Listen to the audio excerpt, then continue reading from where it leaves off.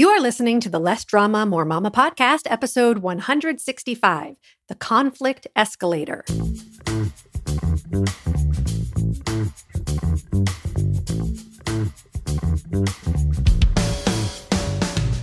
This is Less Drama, More Mama, the podcast for moms who want to feel calm, in control, and confident about how to handle anything life throws their way. If you're ready to go from feeling frazzled and disrespected to feeling calm and connected, this is the podcast for you. I'm your host, Pam Howard. Happy October, Mama! Best month ever! My birthday is just over 1 week away. Do you know what I want more than anything? I want more ears on this podcast. I want more moms to have the tools and concepts I talk about so they can feel better about themselves, their kids, and their parenting. And you know I love to celebrate. I love to give as much as I love to receive. So let me tell you everything I have planned for you in October. First of all, anyone who either leaves a podcast review or takes a screenshot of their favorite episode and shares it on social media will automatically be entered to win an Amazon gift card. Yes. If you share on social media, be sure to tag me, or if your account is private, you can DM me a picture of your post. The more you share, the more entries you'll receive. Second, I'll be offering open coaching calls every week in October. Think of these calls sort of like office hours. You can come and ask me anything and get free coaching on any issue. You have to be on my email list to get the Zoom links for these calls, though, which will be webinar style, meaning you won't be seen on camera unless you specifically raise your hand to be coached. I'll answer questions in the Q&A box too, but the magic really happens when people volunteer to get coached, and I'm able to help them see how they're getting in their own way and create the results that they want. And for the people watching, it's helpful because it's so much easier to see in someone else what we can't always see in ourselves. So if you want to come to those calls, make sure to get on my list. Go to lessdramamoremama.com/subscribe. And I'll be sending out reminders for these calls all month. The first one is this Friday, October 8th at 11 a.m. Eastern.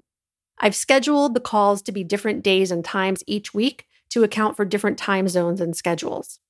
And the last thing I want to tell you is that anyone who becomes a private client of mine during the month of October will receive a birthday box in the mail from me with some of my favorite things. I offered this last year and it was very well received. Just a fun bonus for those of you who have maybe been on the fence and need a little extra incentive. Imagine how amazing you'll feel come January when everyone else is just setting their New Year's resolutions and you've already achieved your goal and have all the tools required to achieve many more.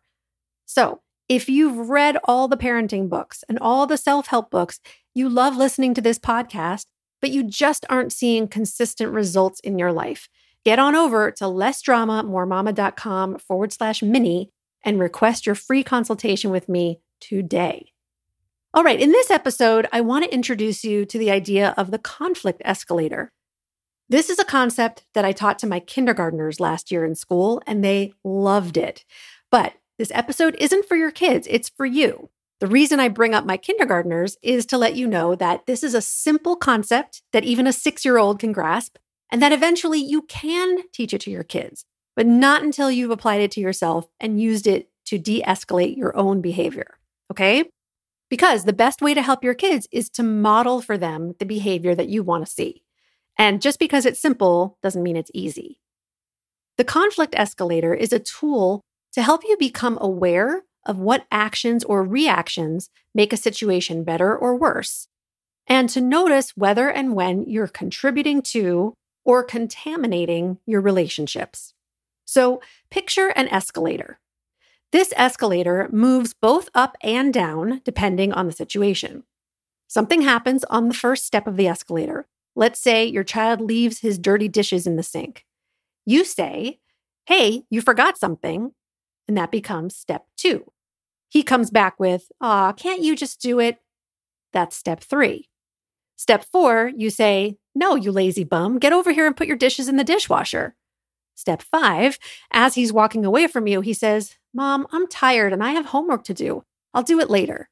Step 6, you yell after him, Get back here and do it right now.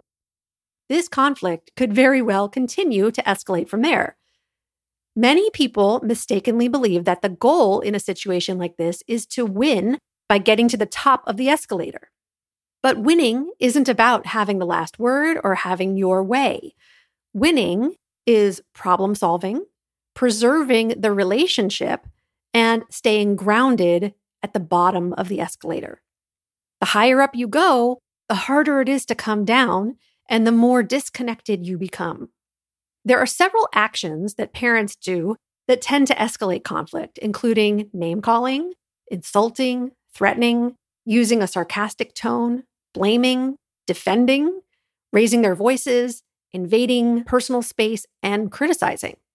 At any point, though, we can choose to stop going up the escalator and come back down. This doesn't mean that your kids are going to stop going up the escalator, and that's okay. You don't have to de-escalate your kids. You just need to focus on the one and only person you actually have control over, which is you. Instead of focusing on what you want your kids to do, or who you want them to be, or where they are on the conflict escalator, you want to focus on what you want to do, who you want to be, and where you are on the conflict escalator. Now, just as there are actions that escalate conflict, there are actions that de-escalate it too. You can lower your volume, change your tone of voice, check your body language. You can look at the situation from their perspective, validate their experience and emotions, listen with curiosity rather than judgment. You can walk away or ignore negative attention-seeking behavior. You can accept responsibility and apologize for your initial reaction and course correct. Coming down the conflict escalator doesn't mean you give in or let kids get away with misbehavior. For example, in this situation, after step 5, when he says he's tired and will do it later, you could say something like, "Hey, I'm sorry I called you a lazy bum. That wasn't nice. I know you had a long day at school and you're tired, but it only takes a few seconds to put your dishes in the dishwasher and then you can finish your homework. Thanks, honey." So you've taken a step down on the escalator, changed your tone of voice. You're showing empathy and restating your request in a kinder, gentler way. And maybe that's the end of it. Maybe he chooses to comply with your request. But maybe he chooses to keep going up the escalator and says, "Well, if it only takes a few seconds, why can't you do it?" Once again, you have a choice.